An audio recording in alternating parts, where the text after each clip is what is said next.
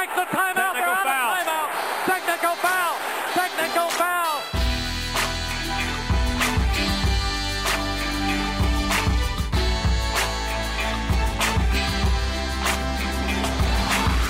He's Tate Frazier sitting across from me. I am Mark Titus. Producer Kyle's over there. We are we Titus and Tate or Tate and Titus? You won. You're the top bill. You're Titus. Titus and Tate. Tate and Titus sounds better. What was the reason we decided Titus and Tate?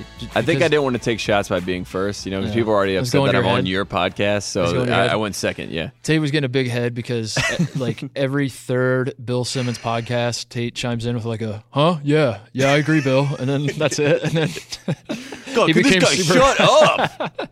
He became super famous, and we had to... keep me in check. Keep me humble, guys. So we are taping this Friday, Casual Friday. It's currently about 2 p.m. here in Los Angeles, where we both are. It's so casual, Titus, that I have the exact same clothes on that I wore yesterday. And I got pointed out by producer Jim, so thank you, Jim. So there are some games today going on. If for some reason you're listening to this Friday night, Saturday morning, and I don't know, as we're talking right now, happened. Virginia is playing VCU right now. I think that's like the biggest game that's happening as we speak. And then you're saying, why didn't you talk about how Ty Jerome had 45 points? And it's what about Devin Hall? What about his 3-point shooting? And the answer is because we're taping it as it's happening. So. Not a ton happened since the Champions Classic, but things did happen. UCLA needed overtime to beat Central Arkansas. Is that the Scottie Pippen? Yes. Alma mater. Congrats to Scottie Pippen. That was like the number one thing. It was like, I think Kyle Anderson even tweeted this. Oh yeah, I saw. Was Scottie Pippen playing in this game? No. My favorite thing about UCLA is just their entire program is the alums. Yes. And the most notable being Bill Walton, but like the alums who complain about the state of UCLA basketball, no matter what it is. Like Kyle Anderson, I didn't actually see what you're talking about, but I know that I guarantee Kyle Anderson's going to be like this all season. That's why he's a great Spurs player, because the Spurs is basically like a college team. Like when you go to the NBA, it's like playing for a university. Right. So he just popped right up to the Spurs. Like he's still basically at UCLA. He stays really connected to the whole program. The Ben Howland era with Bill Walton calling the games was like the happiest I've ever been in my life. It was like watching those games, and Walton just. Oh, I almost get a little choked up when I think about Kevin Love making an outlet pass to like Josh Selby up ahead or something. Yeah. UCLA goes to like 3 straight Final Fours, and Bill Walton's bitching about how they didn't win any of them. And good times. I think he's the backup point guard. Another notable thing: Northwestern lost to Creighton. The big Northwestern Renaissance in Chicago. It's pressure now. So like we saw Northwestern, we saw them rise, and they got to the top of the mountain. But now everyone's back. They're bearing down on them, and I don't know if they're going to handle it. They're already spiraling at this point. It's the difference between the hunter and the hunted, Tate. It's the age-old... The predator or the prey, all right? Conundrum of sports, Do you blame that they don't have a home arena right now? Is that the problem? I think that's what it is. That's got to be the excuse. Or maybe just playing in the same building as DePaul. It's just losing. It's just seeping into you. Every dog likes to bark at the mailman, bark at the mail truck, but when he finally catches up to the mail truck, he doesn't know what to do. He's like, what am I doing here? What was this about? What was all this about? What's That's the chase Northwestern. about? They got there. They don't know what to do now that they're here. The other big thing, just kind of thinking broad strokes, was Michael Porter. We're going to get to him in a little bit. The mystery of Michael Porter. No one has any idea what the hell's going on with that guy. But there was one marquee game, I think, nationally that kind of got everyone's attention in college basketball the last few days since the Champions Classic, which was the last time we did a podcast. So if you're kind of late to the game and you're wondering why aren't they talking Champions Classic, go back. Just rewind. Hit the subscribe button. Go get the last one or previous. The Xavier Musketeers went to Madison, Wisconsin. Yep. Showed no class whatsoever, Tate, in beating Wisconsin by 10 points. Wisconsin was up 66-64 with 2.5 minutes to play. Mm-hmm. Wisconsin has a 2-point lead with 2.5 minutes. They end up losing by 10 in regulation. And I got to say, class from the Xavier Musketeers. I was going to say they blew it. Oh, they blew it. Ooh, I like that. I see what you did there. Yeah, they did it.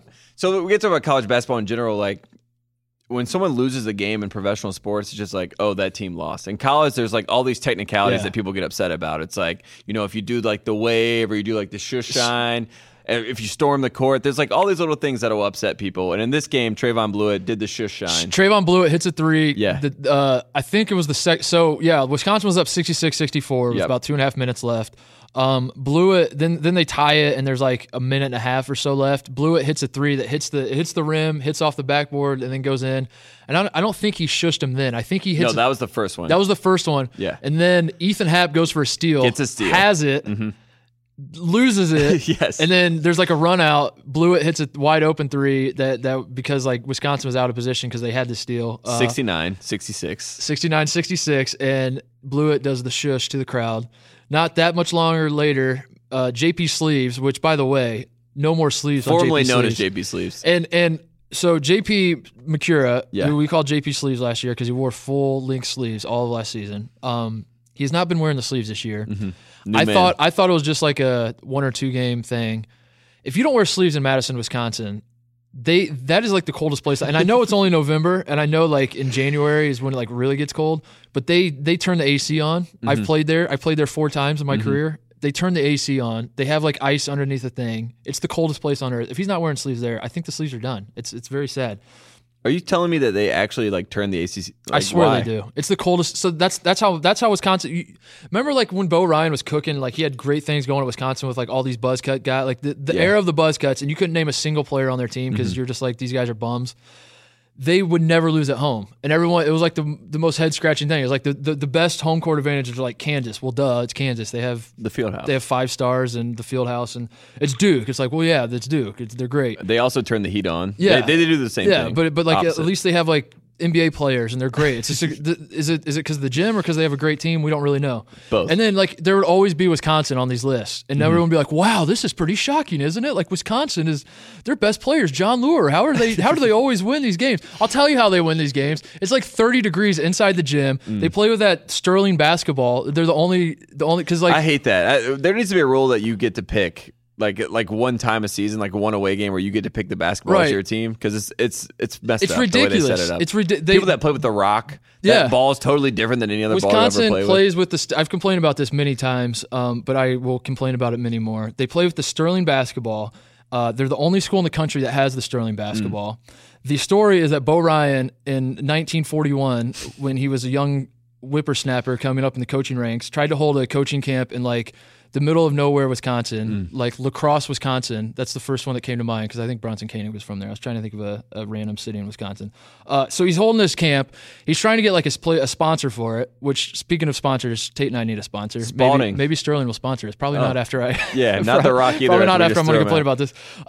So he's trying to find a sponsor. He needs balls to run this camp. He does the thing like the Josh Pastner where he wrote to every coach in the country and was like, can I please come to your school? And only Lute Olson returned the thing. Lute Olson really hit him. That's yeah. what Bo Ryan apparently does to all these ball companies, and they're like, no, we don't care. And the one company that responded was Sterling. And so instead of saying like, hey, thanks, that's all he really needed was to write a note that said, hey, thanks, appreciate it. He decided, I'm going to play with Sterling basketballs for the rest of my life, and I'm going to torture Mark Titus when he comes to Madison and tries to hit threes and warm-ups because he has to shoot like this rubber turd of a basketball. And that's my story, Tate. So that's what Wisconsin uses. They use this shitty ball.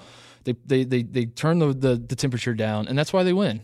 But maybe that's why Koenig is such a good 3-point shooter now that he's gotten to the NBA because he gets to play with the normal basketball. The NBA and balls, Nigel Hayes, the same thing. Like he's improved since he's gotten to the NBA. because the NBA balls suck too. I don't know if you ever shot one of those. Yeah. Those things are slippery as hell. Yeah, they're huge. terrible. Yeah.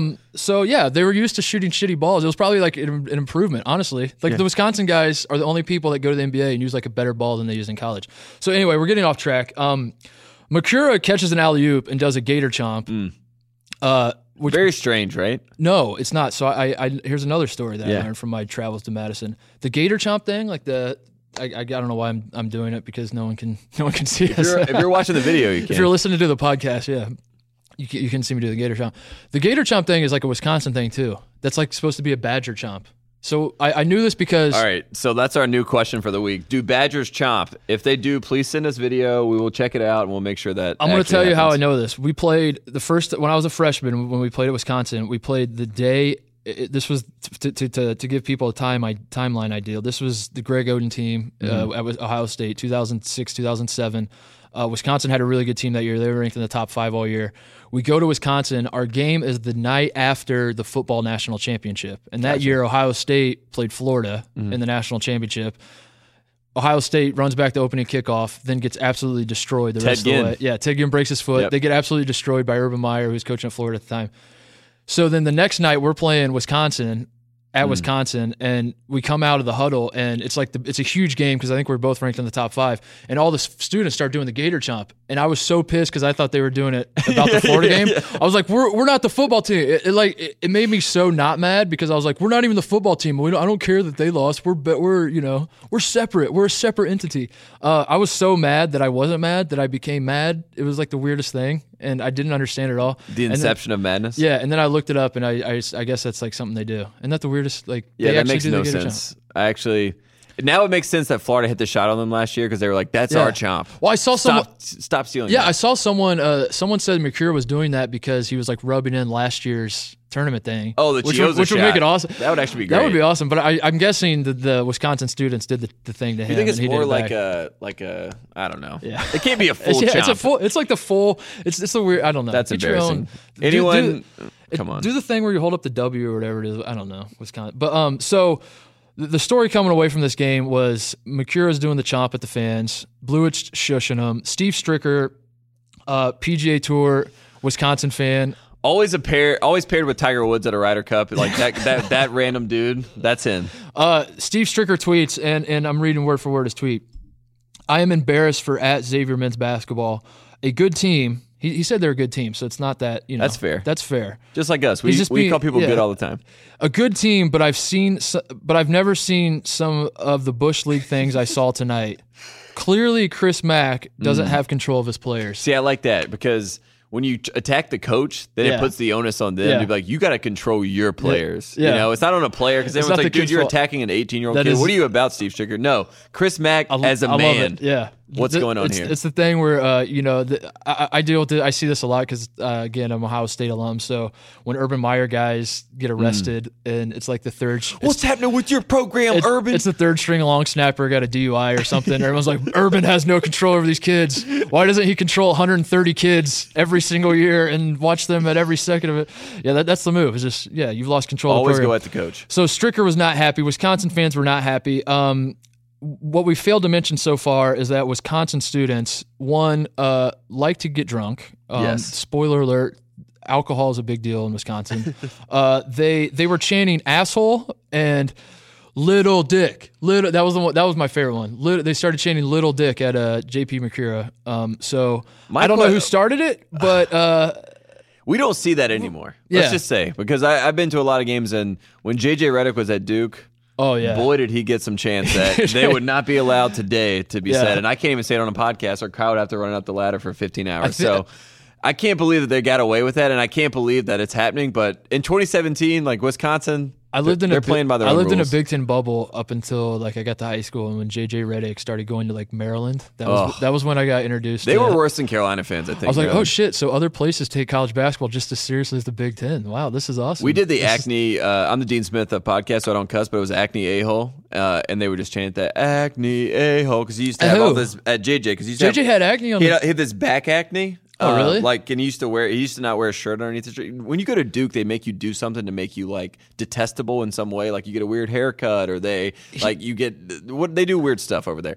But his back, he had terrible acne on the back, and that was his freshman year. And people used to chant "Acne a-hole," and it got to him, like because he started wearing a shirt after that. Like he started wearing this long sleeve blue shirt. He started wearing the cutoff. Yeah, too. Then he started the cutoff when he brought disgusting. the cutoff. That was like his junior year when he thought he was the man. It was great. That was we should do a show where we just do fashions of college basketball. And the JJ Redick cutoff was, oh my god. Losing the sleeves hurts though for JP. I feel like he's not the same guy. No, but he's got the dude.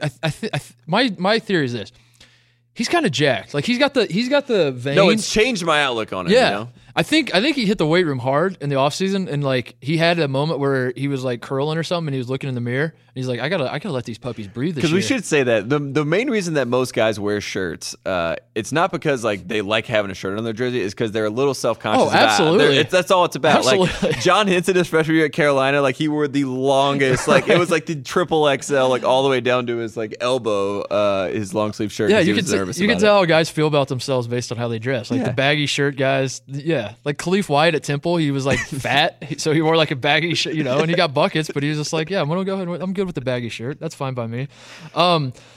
Another thing that stood out to me, so Blewett was killing. We're gonna talk about National Player of the Year candidates in a second. But we first have to talk about Brad Buzzcut, or is it Buzzcut Brad? Brad Davison, the guy in Wisconsin. Yeah, I think we should call him Buzzcut Brad.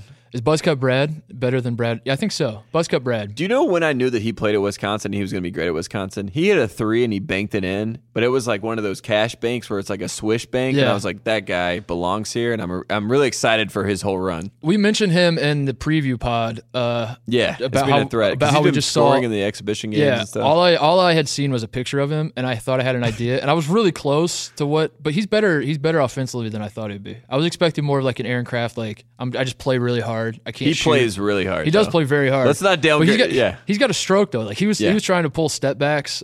He had one where I think he missed it, but he went like step back baseline. I was like, damn, this dude's like a freshman off the bench, just gunning like that. He definitely is a scorer. Like he's there to score. Also, my sources tell me. I'll have to fact check that. I didn't actually write this down, so I don't remember. But my sources were telling me that maybe he was a high school quarterback. I don't know if that was. I believe it. No, they said it like 300 times last night. It's like you're gonna hear that all year. He was a high school quarterback. That's how you know he was like. I want to say this for the people that I've gotten a lot of crap about like names and pronunciations and all these people. When I watch games, I'm usually editing a podcast or listening to another podcast for my job. So I don't listen to these announcers. I literally have no idea. I literally watch players and it's like whoever stands out to me, and then I look at them and I read them. So don't come at me with like, did you hear what Vitale said about it? I don't listen to him. I can't. There are a lot of bad college basketball announcers, Tate. Yeah, they are. And that's why I don't they're even so listen bad to they're them. fun. We could do that too. We should have a week where we make you actually listen to games and we'll like power rank our. I miss Dan Shulman. I want to hear him, but I just don't. So yeah, Brad Buzzcut, I love him. He's going to be awesome. Rolls up the pants. Has the buzz cut. Has the Wisconsin look. Yeah. High school quarterback. Has just kind of like the Wisconsin face, if we're being honest. Like that's part of it too. Isn't he 34 too? Yeah, he wears 34. Yeah. Most innocuous number you could ever find. I love the high school quarterback thing is just like so funny to me because it's only like a certain kind of guy that gets that. Like do you understand that like half the guys that play college basketball that also played football were probably their high school quarterbacks. Mm-hmm. Like this is not like a rarity in college you're sport. A superior athlete. Yeah, like you're the good athlete, so we're going to give you the ball. But for some reason, small towns, like people it's always like the little white guys that like are like I don't know. It's the weirdest thing how they always bust that compliment out. Like you never hear that. Like how many times do you think Allen Iverson, when he was at Georgetown, they were like he was his high school quarterback too, and like that proves that he's a good player. It's like no, we don't need to say that because he's. I don't know. I don't know. I don't know either. So Trayvon Blewett I think he had 25. I didn't actually write it down. He's 17 for 17 from the free throw line on the 100% season. on the season, leads the whole nation. He's averaging 25.3 points, 7.7 rebounds, 2.7 assists. Tate and I were planning for the pod today, going over guys who we thought were in the hunt for National Player of the Year because that's the move. You got to start talking about that stuff right now. It's important. We just got to put it out there just so everyone knows where you stand. You can't give it time to breathe. You can't like wait a little while. You don't let it fester. Right out of the gate, we got to have our candidates. By the way, we need a unified trophy. Is it the Naismith? Is it the Wooden Award? Like college football has the Heisman. Which one do you care more about? I think it's the Wooden Award, right? I see. I sometimes think Naismith. I don't know. This is the point. Well, there's a list online where they have if you go to NCAA.com, I think where they have like every year the Wood and the Naismith. And like most now like they all just match up. But if you go back in like the 70s, like when it started, it's like different every single year, which is really cool. Didn't like 03 TJ Ford and David West split it or something? I'm trying to think of that one. And then did Morrison and Reddick split or no? No, Morrison won one. I think he won probably like the U.S.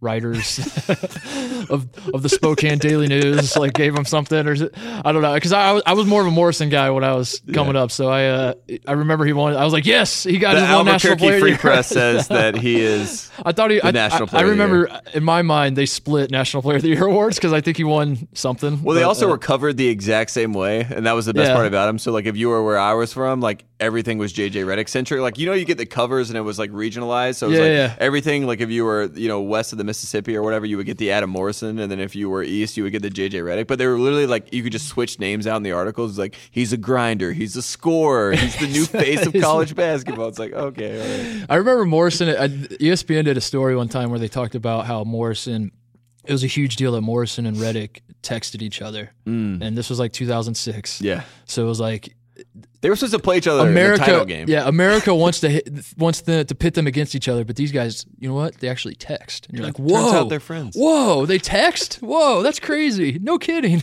Does he have his AOL name? Yeah, they're on AIM all the time. So Blewett is. We feel like there are three guys who are ahead of the pack right now in the early stages. Blewett is certainly one of them.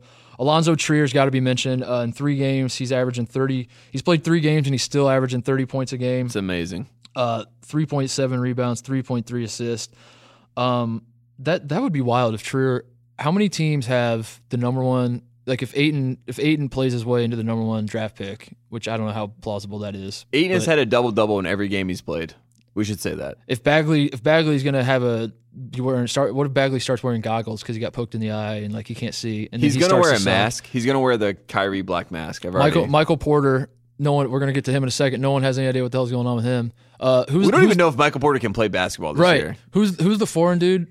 Who? Brodzianski? No, the guy that's going to be drafted high, like Luka Doncic. Yeah, we can't do that. When was the last time like a European guy went number 1? Was it in 05 or something? Yeah, Bargnani. 06. Yeah, Bargnani. Yeah, we can't do that. We're not doing that. So, actually, that was 05, Bargnani, because remember the Pistons won the title, but then they had the number 1 pick, and so they drafted Bargnani to like fit in with their team, but their team happened to be Rasheed Wallace, Ben Wallace, Tayshaun Prince, Chauncey Billups, and Rip Hamilton. Oh, yeah. Yeah, I don't think you're going to fit in with them, Bargnani. I don't think that was going to work. No, that was 06. 05 was Bogut. Okay, 05 was Utah Bogut, and then it was 06. Okay. Yeah. They made it to the finals, and they lost to the Spurs, and then they drafted Bargnani. The point I'm making is Ayton has a chance to play himself into the number 1 draft pick. Trier is National Player of the Year material. How many times has that ever happened to have the number 1 pick and the National Player of the Year and have them 2 separate people? That'd be crazy. So we have Trier, we have Blewett, and then an FBI investigation on top of it. That's a 1, 2, 3 right there. And we have Grayson Allen, has to be mentioned, who, as it turns out, is actually good at basketball. You forget that people forget 2 years ago had a great year. All this controversy around him was not manufactured out of nowhere. He was tripping people, but the reason we cared that he was tripping people was because he's actually really good at basketball. When you take away all the other stuff, the guy can play. So those are the 3 guys. Are there anyone that you feel like is lurking other than those 3? I'm going to say it. You're going to hate it. Bruce Brown. I don't know if I hate it. Miami? Yeah. Has he put up numbers already? Already had a triple-double this season. Oh, okay. Come on. Like, this guy's been great. Miami's an amazing team. I think we even discussed like how I think the big thing that people forget about Miami, they only start watching them when they beat Duke, which is like in February. And I think you said that you wrote that in your piece. I was like, it was like, when you do it. I was like, why is that in my head? That's how it works, because Miami plays like I'm not going to say weak. I'm not trying to like degrade Miami, like whatever. They just don't play like. No, but they're number 11 in the country. Like, they don't play nationally relevant non-conference games usually. They're not on a, you don't just turn on ESPN and see Miami playing a top 10 team and like, whoa, Miami, whoa. Yeah, they're not in Atlanta, they're not in Maui. They just kind of fly under the radar, and then they always beat Duke in January, and everyone's like, whoa. Duke lost to Miami. Duke sucks. And don't you feel like every year everyone's Miami's like, pretty good. Can you believe Larinaga the coach of Miami? Yeah. I feel like every year people are like, realize he's the coach. It's like he's been there for like 6 years now, and he's like constantly winning, and he's got a program. Yeah. So that's my sleeper. But that's your sleeper. Yeah, and then Chris Clemens from Campbell, who leads the country 33 points per game. He's basically that's such a lazy move by you. What do you mean? I'm gonna call you out. That's such a lazy move to just like. My sleeper is the guy leading the country in points. No. I've known Chris Clemens. Chris Clemens, this is from North Carolina. He's playing in Buies Creek. This is a biased pick. It's not a lazy pick. It's a biased pick. Chris Clemens is basically like the new Steph Curry. He's like Isaiah Thomas. He's like 5'9". He just gets buckets, but he's like small, mid-major guy that can just score on anybody. Go watch him. That's legitimate then. You actually know stuff about it. But that's like the move is like if I don't know, if you ask if you tweet at Seth Davis and you're like, hey man, give me a sleeper pick for National Player of the Year. Seth Davis, I guarantee you, is just gonna Google who's leading the country in scoring. And you'd be like, ooh, I like this guy. He's like, watch out for Kendrick Nunn at Oakland. So Trae Young, the one guy we were talking about him in our previews, Oklahoma. He's the question about him, about Oklahoma as a team is like everything I heard about him was like he's good. He's going to change the program. Yeah, but he's also kind of a loose cannon. He's going to like throw it into the third row a lot, and he's going to be the guy that averages the Evan Turner triple-double where it's like points, rebounds, turnovers. Yeah, my favorite. The Evan Turner over the Turner. I don't remember. Turner over. Yeah. Trae Young is off to a great start. 18 points a game. Yeah. 11 and a half assists per game. Leads the country in assists per game. Yeah, he does. And on top of that, he's averaging 18 and a half points and 4.5 rebounds. That's pretty good. So he's off to a pretty good start. It's pretty good. But the one name we have to mention that you are trying to stifle. You're trying to keep your homerism at bay, but you want to say it. Your friend, my friend, Luke May. The brows. I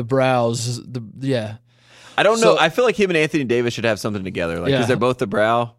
But I don't want Luke to take the brow away from Anthony Davis. But I don't think Anthony Davis embraces it enough.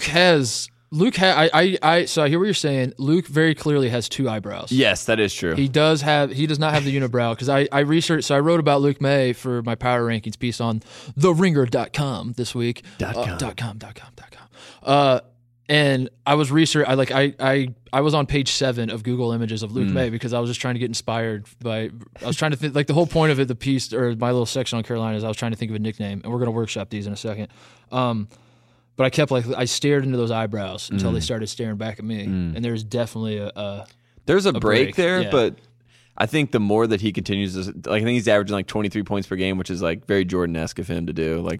Very on brand. If he just gets it to a point where he's averaging 27, 30, it just continues to slowly go. It's like a caterpillar just slowly going across. That's what I'm hoping for. So Luke May, 23 points a game. Yeah. 9.5 rebounds a game. Yeah. 2 assists a game. It's beautiful. Are you ready to say he's hitting step back jumpers like Dirk?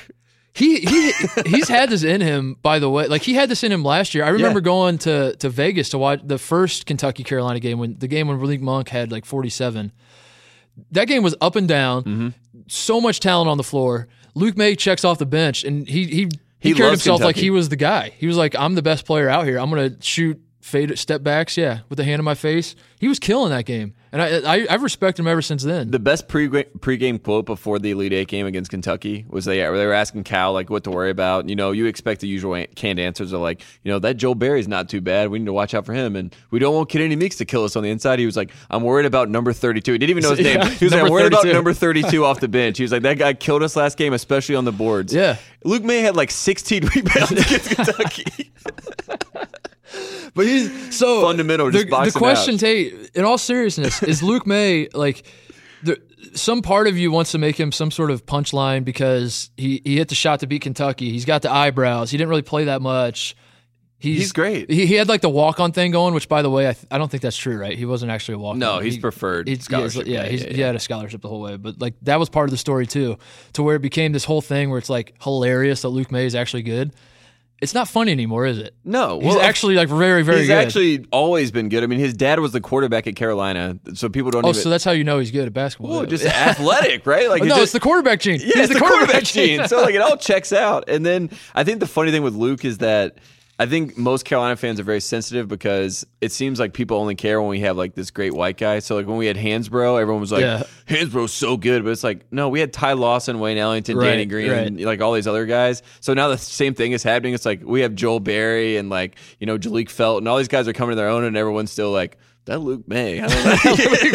So that's how I wouldn't mind my daughter being that. He could take my daughter out. I like that Luke May. So I think that's what the reservation is. Everyone's we got other players. Yeah. So I in my power rankings today, I said we need some sort of campaign because Joel Berry, who's a friend of the program, is the face of Carolina basketball right now. Absolutely. And if we're going to make a push for Luke May to win National Player of the Year, he's got to take a step back. We don't have to rip Joel Berry. He can have his own separate campaign, but we need some sort of campaign for Luke May. Well, he should go for the Cousy Award. That's what I've been trying to think. Yeah. So he should just be a classy move. He's like the Kendall Marshall move. That's a very classy move. I'm trying to win the Cousy Award. I'm the best point guard in the country, but the greater goal is my teammates. He's not trying to win. Yeah, and you can just come out and say that's super humble. I'm not trying to win any awards, but you are trying to win awards. But you're not going for the. I'm a point guard first. Yeah. That's what he's got to say. We gotta get Joel on here to talk about this. We gotta So Luke May needs a campaign, and people were throwing out hashtags.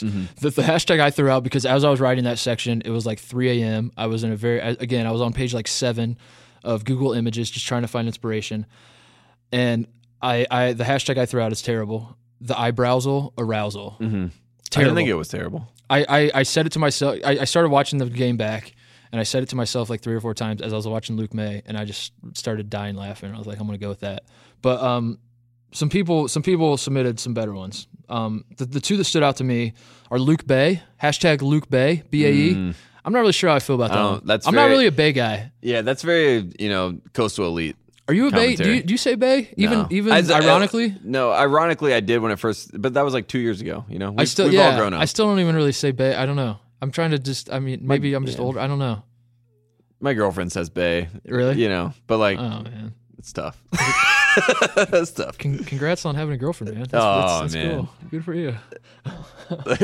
Kyle loved it. Kyle loved that one. Kyle's dead.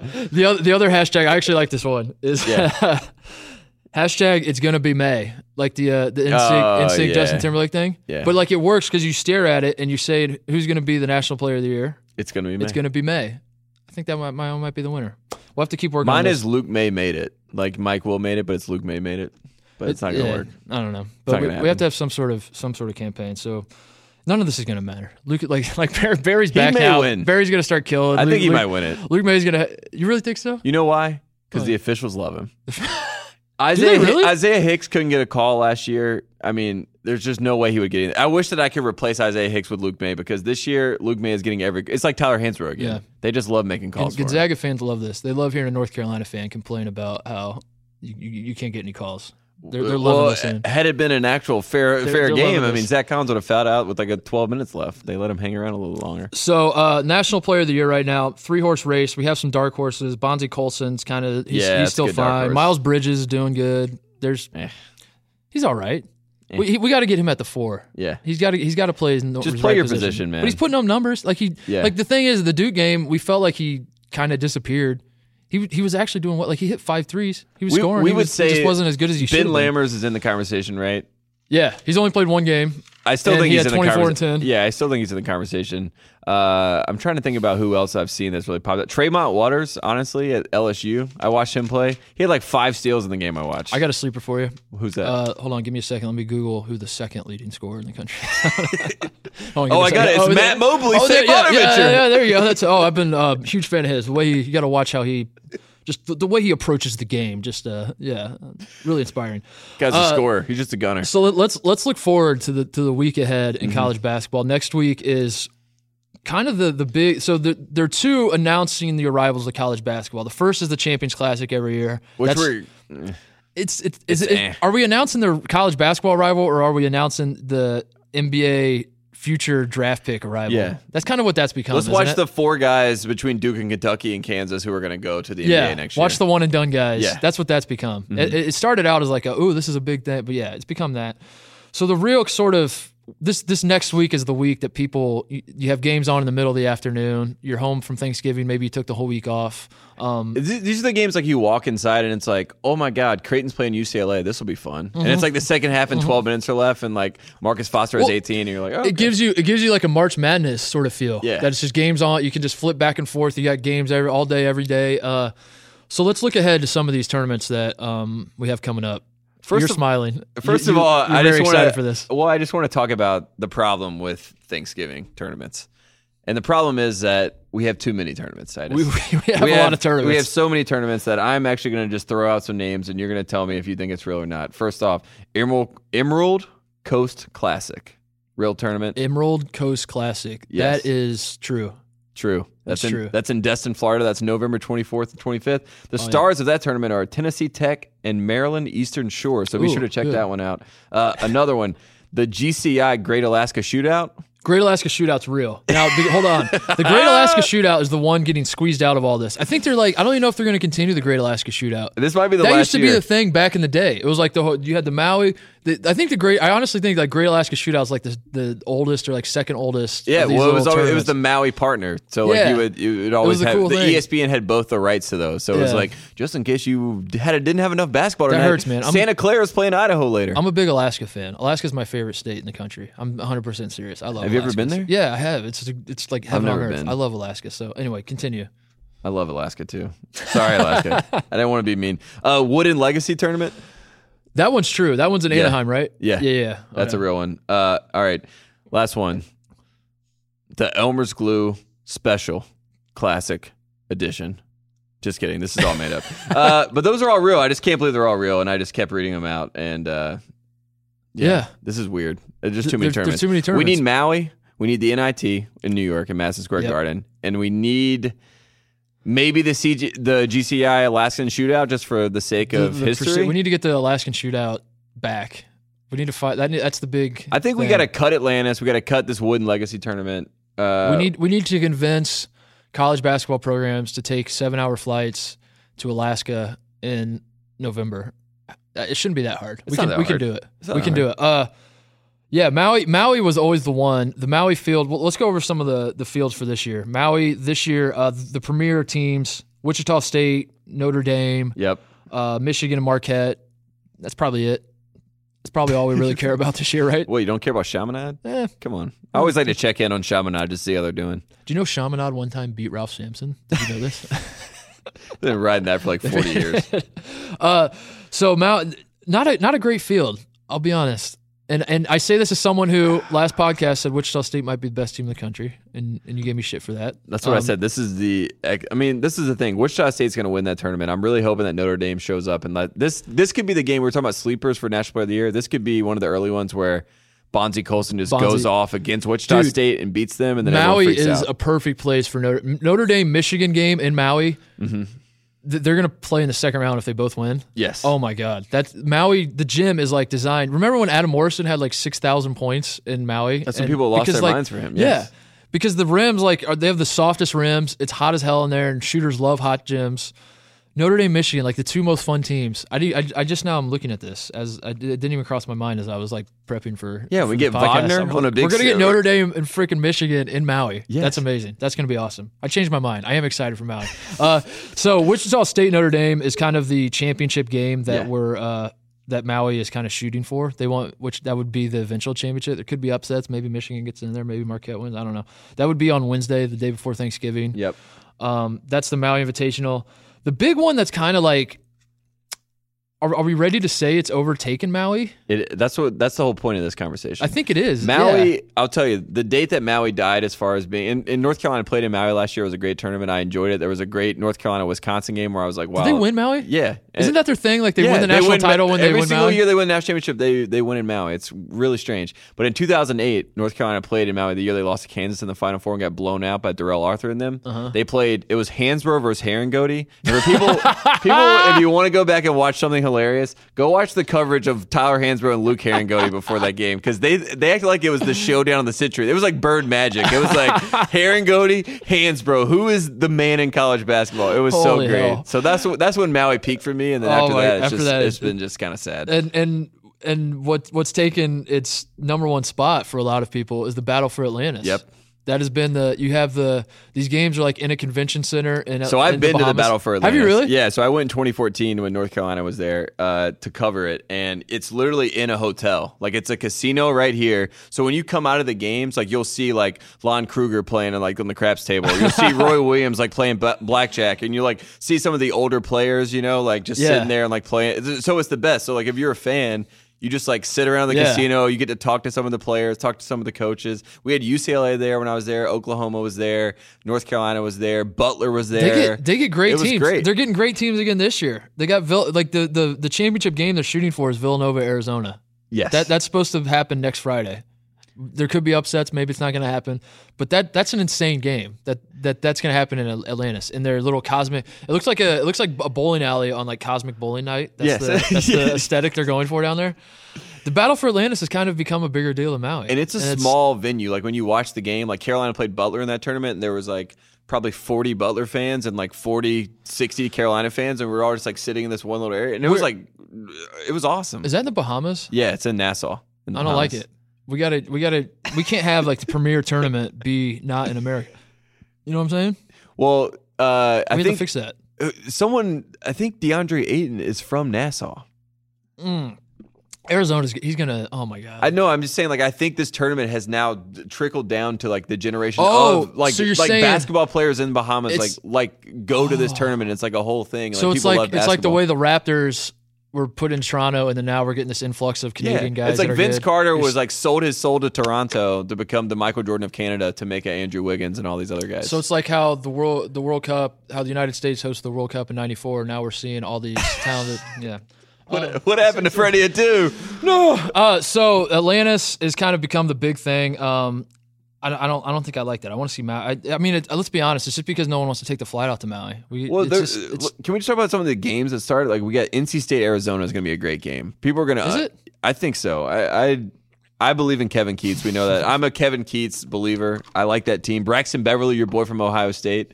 Titus is having technical difficulties, just spilling his water everywhere. He heard Braxton Beverly and got shook. He lost him to North Carolina State. I think Purdue Tennessee is going to be a fun game. I'm excited to watch that. I don't know. I think that's the best tournament that you can watch this whole weekend. Pretty much. Yeah. Even Western Kentucky, like that's a good program. Mitchell Robinson's going to try to come back during the halftime. He's gonna show up at halftime and change his mind. So it's Maui, Atlantis. We also have, and part of the reason, if you look around, if you start like researching all these tournaments, it might jump out to you that the fields are weaker than usual. I already said that about Maui. I think that I don't even know who's in the NIT the preseason NIT. It's Virginia.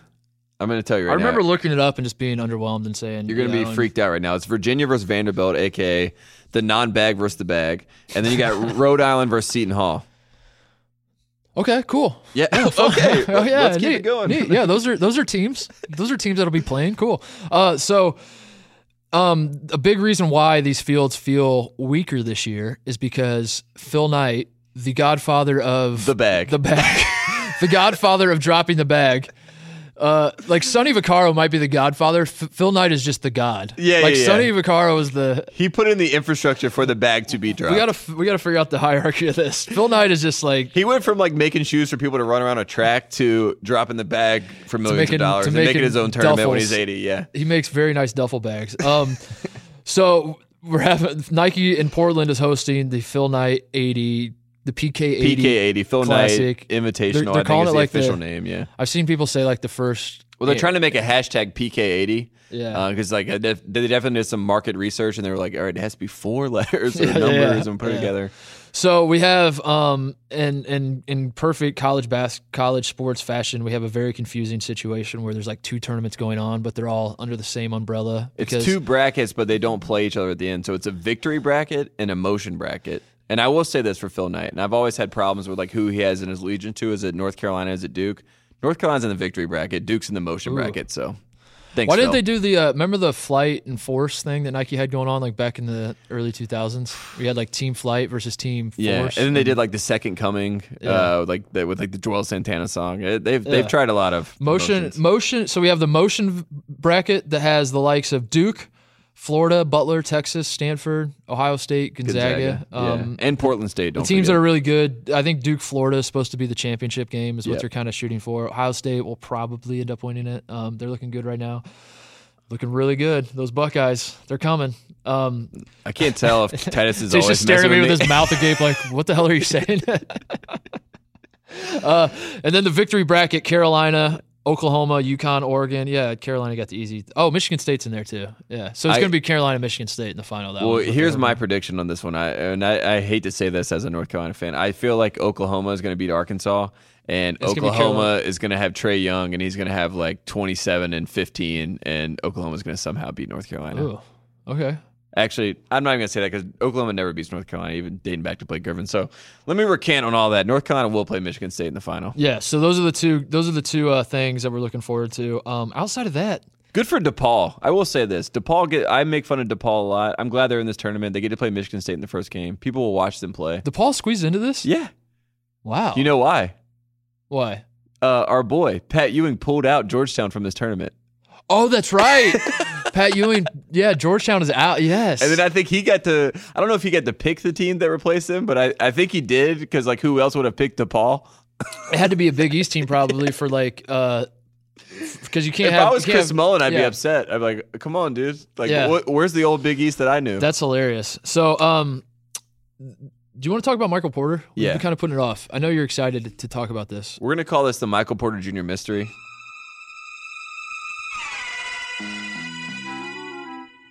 Mark Titus. Michael Porter Jr., number 1 player in the country, our guy. His brother went there with him. His dad's there. His sister's there. His mom's there. Everybody that has ever been named Porter is now on the Missouri campus right now. But the main man they want to watch is not playing basketball. He's only played 2 minutes. Played 2 minutes. And he just got pulled out of the game. It wasn't even it was basically just like a tease. It was like when Tiger Woods hits like a little wedge shot and you see it on Twitter and you're like, holy shit, Tiger's coming back. It's like literally that's all they gave us. And now we're at this position where Michael Porter Jr., they say it's a hip injury. That's what it comes out, right? That's the first thing we heard. It's a hip injury. And then Tuesday, he doesn't even sit on the bench when they play their game. And everyone says he's in the locker room.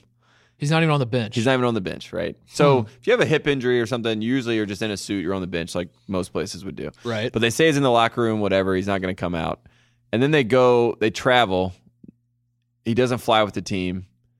And everyone's like confused, like why, if it's an injury, even if you have an injury, right, in college basketball and you're on the team, you still fly with the team wherever you're going to go. Yeah, I was injured my entire senior year, and I just like flew around the country. Yeah, you just wear your tracksuit and you just like put on a nice suit if you're supposed to. So he doesn't do that. And then they ask Kwanzaa about it, and they're like, what's going on here? How's his hip doing? He's like, it's not a hip injury, it's a leg injury, and it's day to day. So he's got what? Wait, what? He's got the hockey situation where the hockey people, like you see the hockey games, they report it's just like upper body injury or lower body injury, and they just keep it like super vague. That's how they're doing it. Interesting, huh? But what? Huh? But let's ask the tough questions here. There's no way this is an injury. This guy is smiling all the time. Are you saying he is out with a pulled duffel bag? Is that what are you saying? The real injury had something to do with the bag? The bag. I think there were too many bags, and I think that they're trying to figure out what happened with all the bags that were in play. And I don't know where this ends or where this leads to, but I will say this: if I were a Missouri fan, I'd get used to the team I had, which is not a bad team at all. This is the ultimate test of journalistic integrity for all those journalism school people. Like Missouri has the great journalism school. Yes. What do they do here? Do they like we're giving you the story right now? Yeah. Report it. We're giving you the story. Yeah, we're throwing it out there. But in doing so, you're going to have to sync your program. Are they going to do it? This is the test, Tate. How good of a journalist? If you don't do this, Northwestern and do you want to enjoy your basketball games, or do you want to report a story and do your job? Northwestern journalism program is going to be the one that everyone knows. And does Syracuse have the journalism or just the TV people? No, it's journalism. Yeah, they're going to broadcast TV is their specialty. Yeah. That's not real journalism. Not guys like me that chase the stories and type it up. So yeah, what are the Missouri kids going to do? That's the interesting question. Quite the dilemma facing them. I don't know what happens with this whole Michael Porter Jr. thing, but I feel like we're going to have one of those press conferences with like a weird, like, no Missouri stuff on this back wall with like a black, green screen behind him. And he's just going to have to give us a speech like why he won't be playing at Missouri this year and how much he appreciated the opportunity from Coach Kwanzaa Martin. And it kills him that he couldn't be out there with my brother. Like, he made his brother reclassify. Yeah. What the hell? His brother's he hurt his brother's stock. His brother's like 16 years old. He's supposed to be a sophomore in high school, and they were like, "Nah, let's just skip all of high school." He's like in class. He's like, "This is hard." Whoa, I haven't learned anything. But I'm a high school graduate somehow. It's amazing how it works. If you're good at basketball, they just let you skip everything. It's crazy. So yeah, I'm bummed out because I want to watch him play. I want to watch him play. I say it over and over. I don't watch these kids when they're in high school. I wait for them to get to college. The crazy thing about him, Mark Titus, is that I do watch him play in high school, and I haven't seen Michael Porter Jr. like play a lot. Like I haven't seen him play. Like every single time I'd see him, he just looks so cool. Everyone just like is attracted to him, but he doesn't necessarily play basketball. Was he the one that was killing in the Drewley, or was that Bagley? That was Bagley. Yeah. That's what I mean. See, I don't know anything about him. I know nothing about him. Hey, I got one more thing I want to do with you. All right. Do you know who John Rothstein is? I do. You're on Twitter, right? I use the Twitter app. Yeah. So John Rothstein, for those who don't know, he is a robot. He's everyone's favorite Twitter bot who covers college basketball. Have you ever met him in real life or seen him in real life? No, but I want to very badly. Friend of the pod. Yeah, he's probably a friend of the... Probably not, actually. But he's just like a... John Rothstein is... We're not the right algorithm. John, yeah, I'm sure you know who John Rothstein is if you're listening to this, but he's just like he has a ton of catchphrases. He's very hard to explain. Just go Google him and you'll find a lot of stuff. But anyway, one of his catchphrases is using the term palpable buzz. Mm-hmm. And so what he does is he says there's palpable buzz for One Shining Podcast, for example. He's like, I'm hearing about this new podcast, One Shining Podcast. Palpable buzz. Top 5 on the charts. That's how he says it. So what he did over the summer is John Rothstein, who is a real journalist. He's got boots to the ground, checking all these teams out. He goes around from school to school, goes to practices, and he actually covers like the shitty schools that you and I will never even mention and don't care about, and never care about. He goes to these practices and talks to coaches, and then he starts tweeting about like the guys he's hyped for, and he says there's palpable buzz around this guy. So what I did here, Tate, was I thought it'd be fun to compile the list of all of the things that John Rothstein said there was palpable buzz around during this past offseason. So these are all the things this summer that he said we have palpable buzz about. Okay. Does that make sense to you? Yes. You understand the premise? I get it. Okay. So we're going to start with number 1. The first thing last offseason, when the offseason started, the first thing he said, palpable buzz for Missouri. And we're gonna so as a whole, just the state. Well, I mean, like Michael, like the idea. There's palpable buzz in Columbia for the season coming up, right? So they're 2-1. They have no Michael Porter. He's not even traveling with the team, as we just said, and they just lost to Utah by 18. So I don't know. I don't think there's really palpable buzz there. That's a dud, not a buzz. I should have mentioned this too. So like the point of this is like we're going through to check like what we're checking to make sure the buzz checks out. Yeah, we're checking to see if the buzz checks out. Number 2, Brian Bowen's visit to Oregon. Wow. When the Nike bag doesn't work. He said there was palpable buzz in Oregon when Brian Bowen is out visiting. Then he says Missouri again. A lot of palpable buzz for Missouri. He says Arizona. That one's working out. Arizona. There's. Well, I mean, come on. Yeah. Come on. Yeah. CBS. He said there was palpable buzz surrounding CBS's coverage of the American Athletic Conference tournament this coming season. So that's yet to happen. We don't know. We don't know how that's going to work out. Well, like CBS is excited about it's gonna it? be like they're going to show one game on like CBS Sports, channel 220. Adam Zucker's really pumped or something. for CBS Sports Classic. USC. They didn't look great against North Dakota State, by the way. No, but they're still okay. We still like them. Some event that he went to in New Jersey. Can't report on that one. Some AAU game he went to in Vegas. Can't report on that one. CJ Seaforth of Iona, who has not played a game, who has not even gotten in a game, and I tried to figure out why. I searched if he was injured. Is he suspended? Who is this guy? Couldn't find anything. I don't even know if he's on the team anymore. Dylan Ositkowski of Texas. Ooh. He's the guy who transferred from Tulane. Yeah. I haven't seen Texas play yet this year, but he's averaging 15 points and 12 boards, so he's been all right. Pretty good. Palpable buzz for that guy. Pretty good. Jamuni McNeese from Oklahoma, who played 16 minutes and scored 1 point against Ball State. Pretty good. J.J. Caldwell, Texas A&M, who he said was the buzz was beyond palpable. What does that mean? What is the next level beyond, of palpable? Yeah. It's BPB. I'll tell you what the next level is. It's J.J. Caldwell suspended for the first 5 games for DUI. He did have a buzz. A lot of buzz. Too much buzz. It's a lot of buzz. That's he had a very palpable buzz. Some Under Armour showcase for high schoolers that he went to over the summer. Who cares? Missouri yet again. This is 3 mentions of Missouri. I think we're finding the root of Michael Porter's curse. Is John Rothstein saying the buzz was a little too palpable? He's feeling the palpable buzz for Creed 2, which comes out next November, about a year from now. Is he doing like entertainment tweets in the middle of this? Yeah, Creed 2. Creed 2 is... I love their first album. Hopefully the second one's good.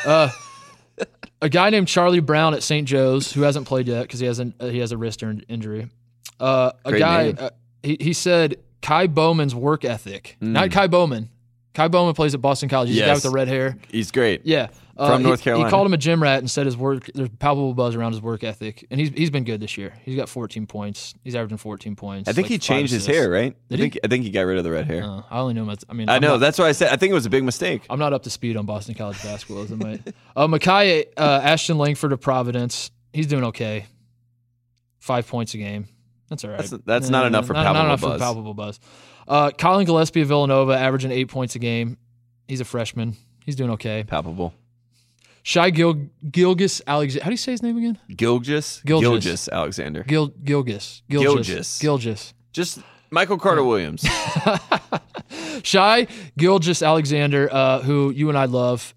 The buzz is palpable for this guy. Love is a stretch. He's a good defender. My God. I just tried to put words in your mouth. Love. I was just trying to keep you honest. I had to think, like, so I was listening back to our first 3 podcasts and I noticed we say that we love a lot of things. And I noticed like the other one of us would just be like, yeah, we do. And I just thought I could throw some things by you. Love that guy. We love Duke. Najee Marshall, Xavier, who on the season at Wisconsin, he was 0 for 2. Scored 1 point, so not really sure what the buzz is about that guy. Ray Spalding went 1 for 6, fouled out, scored 2 points, and had 3 turnovers in Louisville's only game. I do love Ray Spalding. I do too. I like him a lot. And I will say Deng Adele played 39 out of 40 minutes in their first game. That's probably not a good sign. Yeah, that's not good. Spalding, I think he knew the buzz was a little If only they had another 5-star on campus that played small forward that could... Oh, okay. We got a few more. He went to some alumni event in St. Louis at St. Louis University that he got invited to. He said the buzz was palpable for that. Mm-hmm. No word if it was a gala or a luncheon or a banquet. So I can't report on how. I bet it was a banquet. Probably. It feels like a... Gala's too fancy. Gala's too fancy for John Rothstein. They don't let robots go to those. Miles Kale of Seton Hall had palpable buzz over the summer. He's scoring 7 points a game, averaging 18 minutes. Okay. He'll get to play in the NIT. There's palpable buzz for DePaul's new arena. They built a new arena called Wintrust Arena. It's 7 miles from the campus, as Rothstein reported. It's a big year for DePaul. He said Rosemont was 18 to 20 miles away. It's a huge difference for them. Huge. So the new arena holds about 10,000 people. First game that they held there, they hosted Notre Dame. Almost sold it out. Nice. Looks like he was right. Second game, they got 4,000 people. Not quite. Not quite palpable buzz. Not quite palpable anymore. Elijah Burns of Notre Dame. He plays about 10 minutes a game. DeMonte Williams is IQ. Frank Williams' son. His IQ has the palpable buzz, not himself. He has 2 assists, 0 turnovers this year. So I don't know. Maybe he's got some IQ. Adonis Enriquez at St. Louis has not played in a game yet, and nobody knows why.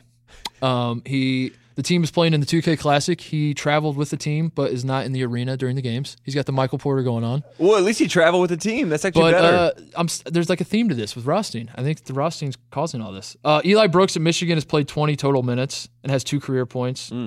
Had a 3 trillion last game. Chris Wilkes at UCLA, who's their leading scorer. This is like the one that he got right. This is the one with everyone the knows buzz. Chris Wilkes. But Chris Wilkes was he's averaging 19 a game. UCLA's leading scorer. Jordan Usher, USC, has scored 1 point in 2 games. And finally, Bruno Fernando at Maryland, who Maryland fans absolutely love this guy. Yeah. He's like the energy guy. He's averaging 8 points a game. He's the hype man. He's the get the crowd going. So that's your update for those of you who like to track the palpable buzz list. That was a pretty good list. It was all right. I thought it'd be a fun segment. Yeah, I had fun. I learned a lot about John Rothstein's interests, especially about Creed 2. Anything else we need to talk about before we... Not that I can think of. I will say this. I can't believe Kevin Ollie won a national championship. I just want to throw that out there. What made you think of that? Nothing. Just a thought I had. You just had that thought? Yeah. I can't believe that. Kevin Ollie, good for you, buddy. You just woke up in a night sweat last night? Or just it happens all the time. What? I look at the list of champions. I'm like, Kevin Ollie. Oh, my God. So thank you for listening. If you want to follow us on Twitter, I am at Club Trillion. He is at Tate Frazier. I'll say it for you. You want to say it? Say it yourself. They want to hear it from you. Yeah, at Tate Frazier. We are at One Shining Pod as a collective. Talk to us on social media. We enjoy seeing the tweets. We enjoy getting the feedback. We enjoy being corrected.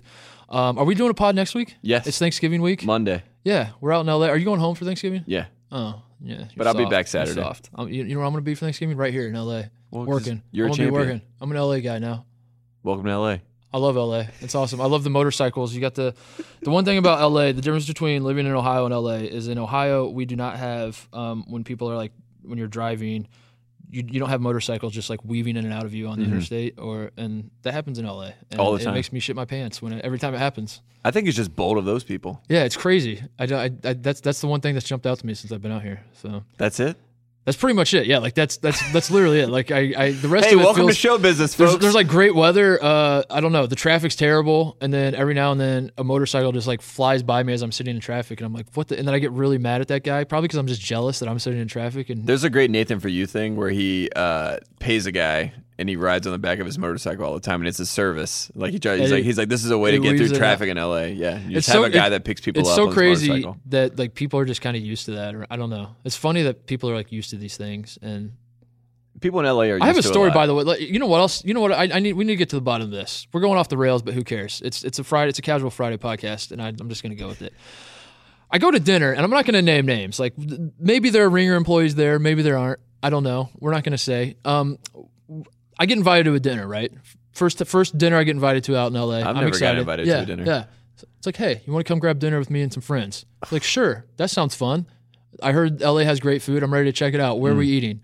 Morton Steakhouse in Beverly Hills. One, like there are Mortons all over the world. Yes. I want to try some LA food. Two, you pick freaking Beverly Hills, like an expensive steakhouse. I'm a guy who I don't spend more than $10 on any meal for any reason whatsoever, right? Yes. So I get invited, and I'm like, I should probably do it. I'm going to be living it up. My friends and family aren't going to care. I'm going to tell them I went to a nice steakhouse in Beverly Hills, and they're going to just go wild and think that I'm, like a millionaire now or something. Like I finally made it. Their baby boy made it. So I go to this dinner, right? And my strategy is I'm going to get the cheapest thing. That's always the strategy when you go to these steakhouses. I don't a side. I want to get the smallest thing without drawing attention to myself. Yes. For everyone's like, you obviously have no money. Yeah. And it's not even about the money. It's just like the principle. I'm not trying to spend $200 on a steak. I don't care that much. It's just, like I'll go to a freaking grocery and buy a steak and throw it on the grill, and I'll probably make it better than they do anyway. So I picked the cheapest steak. All the sides are shareables. They all cost like $30 a piece. This is a ribeye, right? You picked a ribeye? I forget what it was, but probably it was like ribeye, it was like $60 still. Yeah. I get no sides because like I'm not trying to spend $20 on a side. I don't want to be held responsible for the sides. Everyone else starts to order in sides. I was like, well, if there's leftovers, maybe I'll get scoop little potatoes, do that. Little scoop. I don't get any drinks because like beer is $12 just to get. I don't even know if they had beer. I looked for like a beer menu and it was like we have cocktails and we have like $5,000 bottles of wine, and that's it. Or we can just inject you with straight alcohol. Like, can I get a Coors Light? Like, can we do that? Sir, please get out of our restaurant. So I don't get any drinks. Everyone at the table does. I don't get any salad. Everyone at the table does. Yes. I don't get any appetizer. Everyone at the table does. I don't get any sides. Everyone else at the table does. Who are you with? I'm not naming names. Everyone else is having the time of their life. I'm just trying to eat my little steak, socialize, be a team player. The check comes. I get out my card. I'm like, I'm going to pay. I don't expect anybody to, treat me or whatever. Everyone kind of chips in, and the waitress goes, do you want to split that up? And I said, yeah, we'll split it up. And then a person I was with, who will remain nameless, said, yeah, just go ahead and split it evenly. Yeah. I had the same reaction, Tate. So I go to this restaurant. I get like a little thing of So all your tactical work at this point, everything that you've planned and put into place is now all for naught. Now we're all under the same playing field. So I get like a little tiny. I got a fillet. It's coming back to me. I get like the tiniest fillet. Like I get the 6-ounce fillet. Yeah, because it was like $60. You had 2 bites of food. I was like, screw You're it. Still starving. I'm gonna go to Arby's on the way home. I get a 4-ounce fillet on like a massive plate. And I was like, okay, this is fine, whatever. I'm socializing. I thought I was going to spend $60 on it, which like I was already trying to like process that. I was like, I'm going to spend with tax tip. I'm going to spend like $80 on a freaking 4-ounce fillet. I ended up spending $175. What the hell? And my question to you is... Did you start eating their food? You should have started going to their plates. Like, all right, well... That was the thing. This so is the sides. This all happened after we were done eating, and there was a ton of leftovers like with the sides. And by the way, they weren't just getting sides. Like one person ordered the lobster mac and cheese, which is just like fucking like... lobster mac and cheese is like $100. Like, it's like, I don't know. It's ridiculous. So this all happens like after... we have all the leftovers, and the waitress comes and is like, do you guys want to take any of this home? And I was like, I kind of do. But, all of it. All of it. So I say no, and then the bill thing happens, and I was like, well, shit, bring the leftovers back and let me take those home. Did you get them? They weren't my leftovers to take, and it was like this whole thing. So the reason I bring it up to you is this how Ellie works? Like, is this, if I go to dinner with someone and I say, let's split the bill, is the understanding that we're going to split it evenly? Because if so, I'm going to play this very differently next time. I feel like it is. People in that LA is how they do it? Because in Ohio, if you're splitting the bill, it's like you pay for what you ordered, I pay for what I ordered. It's the same in North Carolina. When people do things like, you know what you did, you know what you put in, but in LA, like it's an extravagant affair, and like everyone's well off enough to handle it. We're all a family. Yeah. It's like we're in Beverly Hills, we're having a good time. You're well off. I'm well off. Yeah, You're rich. well off. You know, like we're Let's gonna celebrate. be okay. It's like no. No, I'm frugal. You know what? If I had to pay for that meal based on my current bank account, I would have $175. Who is the model that said like nothing tastes as good as thin feels? Do you know this quote that someone's like some supermodel said that one time? Kate Moss or something? Yeah, that might have been her. I don't know. As all this Naomi went down, Campbell. I was thinking nothing tastes as good as fiscal responsibility feels. Like that's what I was. It's not about the money. It's just about the responsibility. It's about what's in my pocket. And it's about principles. I don't know. So that's my LA story. I think you that's should have thrown a fit. I'm sorry. I'm not gonna name names. I'm not gonna say it's a Ringer staffer that you know. I'm not gonna do that. I said no. I said I'm not. I said I'm not going to do that, Tate. So I think I could have been here, and I could have been in the hole also. So I'm really glad I wasn't there. You may or may not have been invited to this dinner. Boy, am I glad I wasn't And you there. maybe declined because you may or may not have had this happen to you before, and you probably saw this coming a mile away. I've learned my lesson. So that's it. That's an LA life lesson. Thank you for listening to the pod. We will be back next week with at least one more pod. We'll do one more podcast. Monday, and then we'll probably do one. I was thinking we could do one Sunday or something. Yeah. We'll make it work. So thanks for listening. Save the crew.